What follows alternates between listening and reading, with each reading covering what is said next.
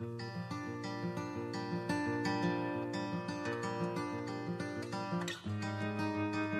is November the 3rd. Today, our hearts burn within us.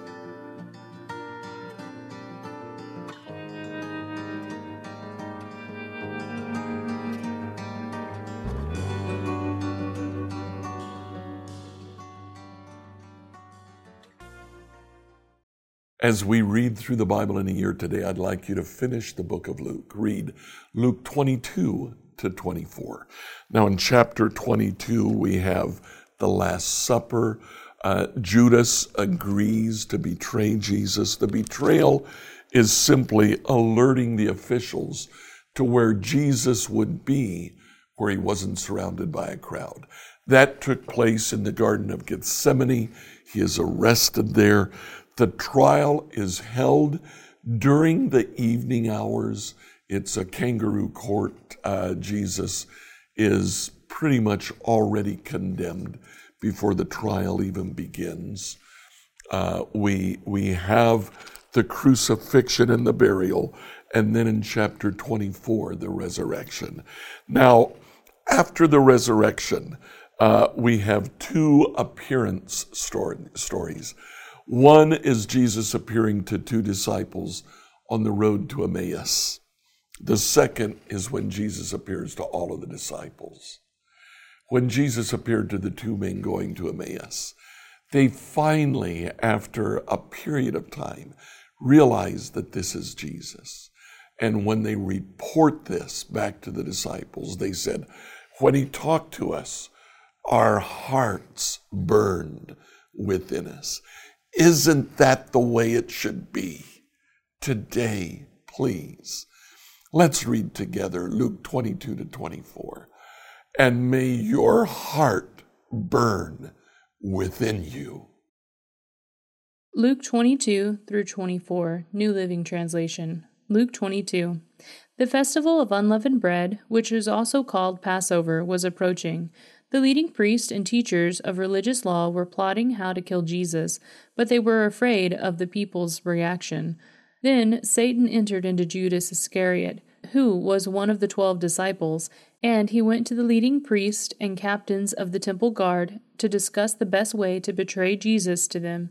They were delighted, and they promised to give him money. So he agreed and began looking for an opportunity to betray Jesus so they could arrest him when the crowds weren't around. Now the festival of unleavened bread arrived, when the Passover lamb is sacrificed. Jesus sent Peter and John ahead and said, "Go and prepare the Passover meal so we can eat it together." "Where do you want us to prepare it?" they asked. He replied, "As soon as you enter Jerusalem, a man carrying a pitcher of water will meet you. Follow him. At the house he enters, say to the owner, 'The teacher asks, where is the guest room where I can eat the Passover meal with my disciples?' He will take you upstairs to a large room that is already set up. That is where you should prepare our meal." They went off to the city and found everything just as Jesus had said, and they prepared the Passover meal there. When the time came, Jesus and the apostles sat down together at the table. Jesus said, "I have been very eager to eat this Passover meal with you before my suffering begins. For I tell you now, I won't eat this meal again until this meaning is fulfilled in the kingdom of God." Then he took the cup of wine and gave thanks to God for it. Then he said, "Take this and share it among yourselves, for I will not drink wine again until the kingdom of God has come." He took some bread, then gave thanks to God for it. Then he broke it into pieces and gave it to the disciples, saying, "This is my body, which is given for you. Do this in remembrance of me." After supper, he took another cup of wine and said, "This cup is the new covenant between God and his people, an agreement confirmed with my blood, which is poured out as a sacrifice for you. But here at this table, sitting among us as a friend, is the man who will betray me.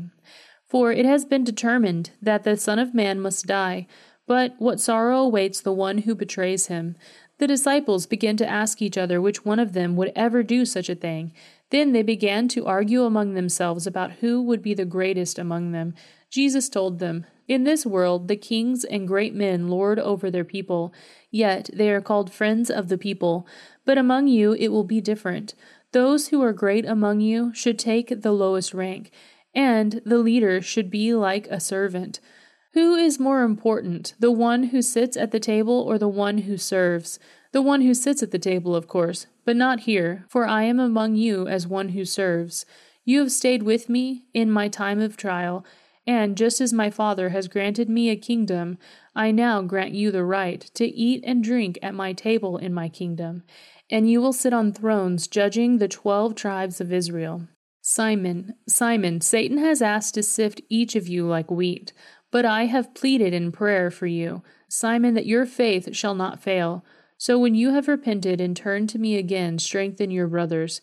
Peter said, Lord, I am ready to go to prison with you, and even die with you. But Jesus said, Peter, let me tell you something. Before the rooster crows tomorrow morning, you will deny 3 times that you even know me. Jesus asked them, When I sent you out to preach the good news and you did not have money, a traveler's bag, or an extra pair of sandals, did you need anything? No, they replied. But now, he said, take your money and a traveler's bag, and if you don't have a sword, sell your cloak and buy one. For the time has come for this prophecy about me to be fulfilled. He was counted among the rebels. Yes, everything written about me by my prophets will come true. Lord, look, they replied, we have 2 swords among us. That's enough, he said. Then, accompanied by the disciples, Jesus left the upstairs room and went as usual to the Mount of Olives. There he told them, Pray that you will not be given into temptation. He walked away about a stone's throw and knelt down and prayed, Father, if you are willing, please take this cup of suffering away from me.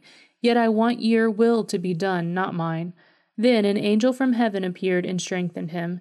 He prayed more fervently, and he was in such agony of spirit that his sweat fell to the ground like great drops of blood. At last he stood up again and returned to the disciples, only to find them asleep, exhausted from grief. Why are you sleeping? He asked. Get up and pray, so that you will not be given into temptation. But even as Jesus said this, a crowd approached, led by Judas, one of the 12 disciples. Judas walked over to Jesus to greet him with a kiss. But Jesus said, Judas, would you betray the Son of Man with a kiss? When the other disciples saw what was about to happen, they exclaimed, Lord, should we fight? We brought the swords. And one of them struck at the high priest's slave, slashing off his right ear. But Jesus said, No more of this. And he touched the man's ear and healed him. Then Jesus spoke to the leading priests, the captains of the temple guard, and the elders who had come for him. Am I some dangerous revolutionary, he asked, that you come with swords and clubs to arrest me? Why didn't you arrest me in the temple? I was there every day, but this is your moment, the time when the power of darkness reigns. So they arrested him and led him to the high priest's home, and Peter followed at a great distance. The guards lit a fire in the middle of the courtyard and sat around it, and Peter joined them there. A servant girl noticed him at the firelight and began staring at him.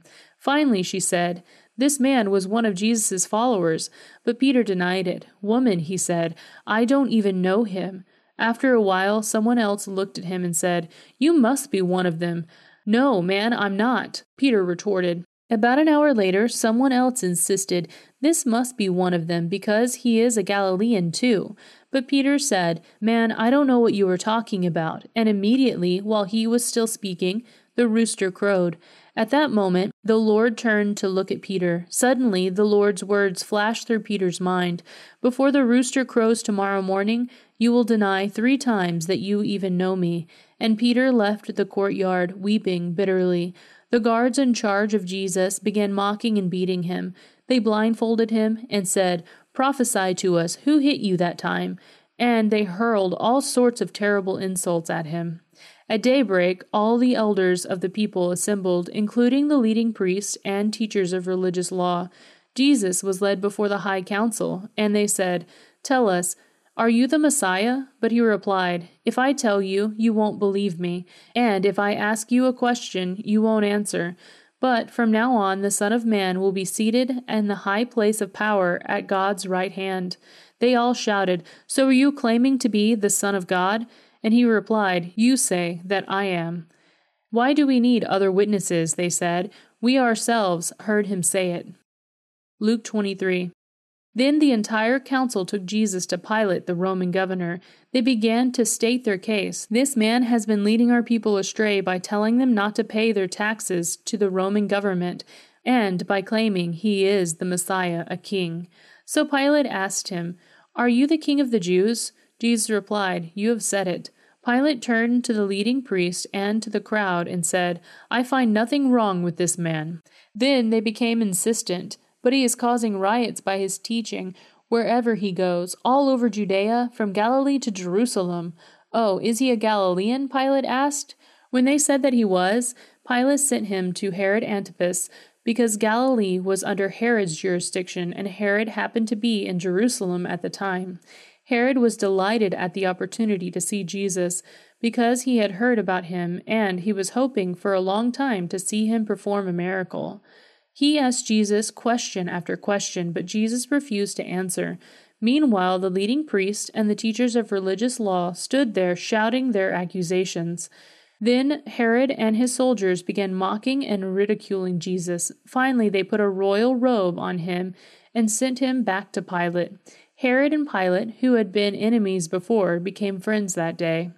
Then Pilate called together the leading priests and other religious leaders along with the people, and he announced his verdict. "You brought this man to me, accusing him of leading a revolt. I have examined him thoroughly on this point, in your presence, and find him innocent." Herod came to the same conclusion and sent him back to us. Nothing this man has done calls for the death penalty. Nothing this man has done calls for the death penalty. So I will have him flogged, and then I will release him. Then a mighty roar rose from the crowd, and with one voice they shouted, "Kill him, and release Barabbas to us." Barabbas was in prison for taking part in an insurrection in Jerusalem against the government, and for murder. Pilate argued with them because he wanted to release Jesus, but they kept shouting, "Crucify him! Crucify him!" For the third time he demanded, "Why? What crime has he committed? I have found no reason to sentence him to death. So I will have him flogged, and then I will release him." But the mob shouted louder and louder, demanding that Jesus be crucified, and their voices prevailed. So Pilate sentenced Jesus to die as they demanded. As they had requested, he released Barabbas, the man in prison for insurrection and murder. But he turned Jesus over to them to do as they wished. As they led Jesus away, a man named Simon, who was from Cyrene, happened to be coming in from the countryside.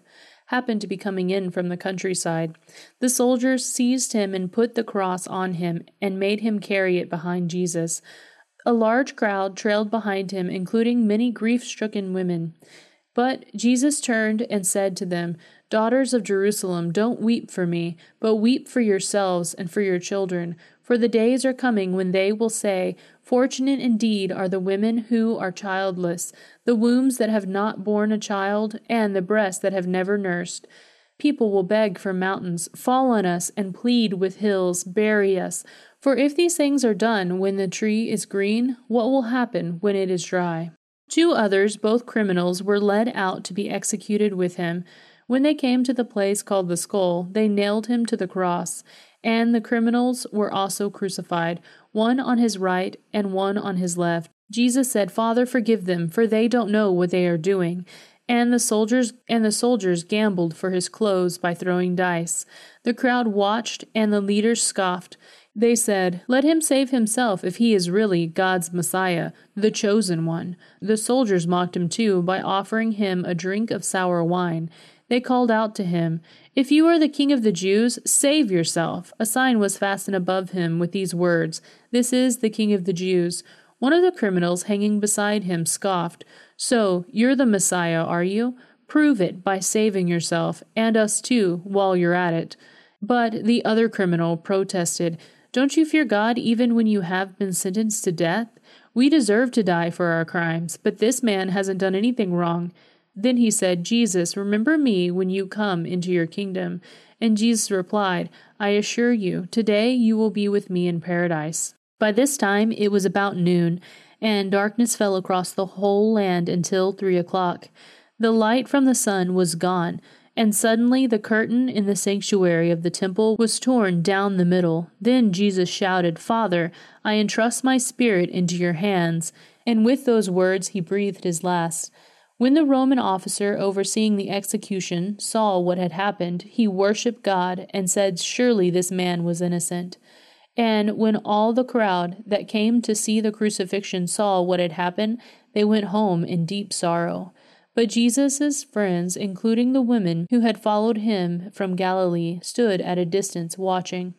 Now there was a good and righteous man named Joseph. He was a member of the Jewish high council, but he had not agreed with the decision and actions of the other religious leaders. He was from the town of Arimathea in Judea, and he was waiting for the kingdom of God to come. He went to Pilate and asked for Jesus' body. Then he took the body down from the cross and wrapped it in a long sheet of linen cloth and laid it in a new tomb that had been carved out of rock. This was done late on Friday afternoon, the day after preparation, as the Sabbath was about to begin. As his body was taken away, the women of Galilee followed and saw the tomb where his body was placed. Then they had went home and prepared spices and ointments to anoint his body. But by the time they were finished, the Sabbath had begun, so they rested as required by law. Luke 24. But very early on Sunday morning, the women went to the tomb. Taking the spices they had prepared, they found that the stone had been rolled away from the entrance. So they went in, but they didn't find the body of the Lord Jesus. As they stood there puzzled, 2 men suddenly appeared to them, clothed in dazzling robes. The women were terrified and bowed with their faces to the ground. Then the men asked, "Why are you looking among the dead for someone who is alive? He isn't here. He is risen from the dead. Remember what he told you back in Galilee? The Son of Man must be betrayed into the hands of sinful men and be crucified, and that he would rise again on the 3rd day." Then they remembered that he had said this, so they rushed back from the tomb to tell the 11 disciples and everyone else what had happened. It was Mary Magdalene, Joanna, Mary mother of James, and several other women who told the apostles what had happened. But the story sounded like nonsense to the men, so they didn't believe it. However, Peter jumped up and ran to the tomb to look. Stooping, he peered in and saw the empty linen wrappings. Then he went home again, wondering what had happened. That same day, 2 of Jesus' followers were walking to the village of Emmaus, 7 miles from Jerusalem. As they walked along, they were talking about everything that had happened. As they talked and discussed these things, Jesus himself suddenly came and began walking with them, but Jesus kept them from recognizing him. "What are you discussing so intently as you walk along?" They stopped short, sadness written across their faces. Then one of them, Cleophas, replied, "You must be the only person in Jerusalem who hasn't heard about all the things that have happened there the last few days." "What things?" Jesus asked. "The things that happened to Jesus, the man from Nazareth." They said, "He was a prophet who did powerful miracles, and he was a mighty teacher in the eyes of God and all the people. But our leading priests and other religious leaders handed him over to be condemned to death, and they crucified him. We had hoped that he was the Messiah who had come to rescue Israel." This all happened 3 days ago. Then some women from our group of his followers were at his tomb early this morning, and they came back with an amazing report. They said his body was missing, and they had seen angels who told them Jesus is alive. Some of our men ran out to see, and sure enough, his body was gone, just as the women had said. Jesus said to them, "You foolish people, you find it so hard to believe all that the prophets wrote in the scriptures.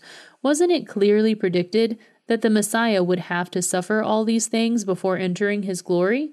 Then Jesus took them through the writings of Moses and all the prophets, explaining from all the scriptures the things concerning himself. By this time they were nearing Emmaus and the end of their journey. Jesus acted as if he were going on, but they begged him, Stay the night with us, since it is getting late." So he went home with them. As they sat down to eat, he took the bread and blessed it. Then he broke it and gave it to them. Suddenly their eyes were opened, and they recognized him, and at that moment he disappeared.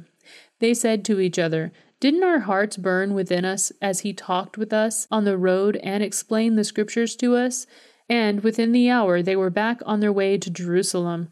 There they found the 11 disciples and the others who had gathered with them, who said, "The Lord has really risen. He appeared to Peter." Then the two from Emmaus told their story of how Jesus had appeared to them as they were walking along the road, and how they had recognized him as he was breaking the bread. And just as they were telling about it, Jesus himself was suddenly standing there among them. "Peace be with you," he said. But the whole group was startled and frightened, thinking they were seeing a ghost. "Why are you frightened?" he asked. "Why are your hearts filled with doubt? Look at my hands, look at my feet. You can see that it's really me. Touch me and make sure that I am not a ghost, because ghosts don't have bodies as you see that I do." As he spoke, he showed them his hands and feet. Still, they stood there in disbelief, filled with joy and wonder. Then he asked them, "Do you have anything to eat here?" They gave him a piece of broiled fish, and he ate it as they watched. Then he said, "When I was before you, I told you that everything written about me in the law of Moses and the prophets and in the Psalms must be fulfilled." Then he opened their minds to understand the Scriptures, and he said, "Yes, it was written long ago that the Messiah would suffer and die and rise from the dead on the third day. It was also written that this message would be proclaimed in the authority of his name to all the nations, beginning in Jerusalem. There is forgiveness of sins for all who repent. You are witnesses of all these things, and now I will send the Holy Spirit, just as my Father promised. But stay here in this city until the Holy Spirit comes and fills you with the power from heaven." Then Jesus led them to Bethany, and lifting his hands to heaven, he blessed them. While he was blessing them, he left them and was taken up to heaven. So they worshipped him and then returned to Jerusalem filled with great joy. And they spent all their time in the temple praising God. Scripture reading by Emily Herrera.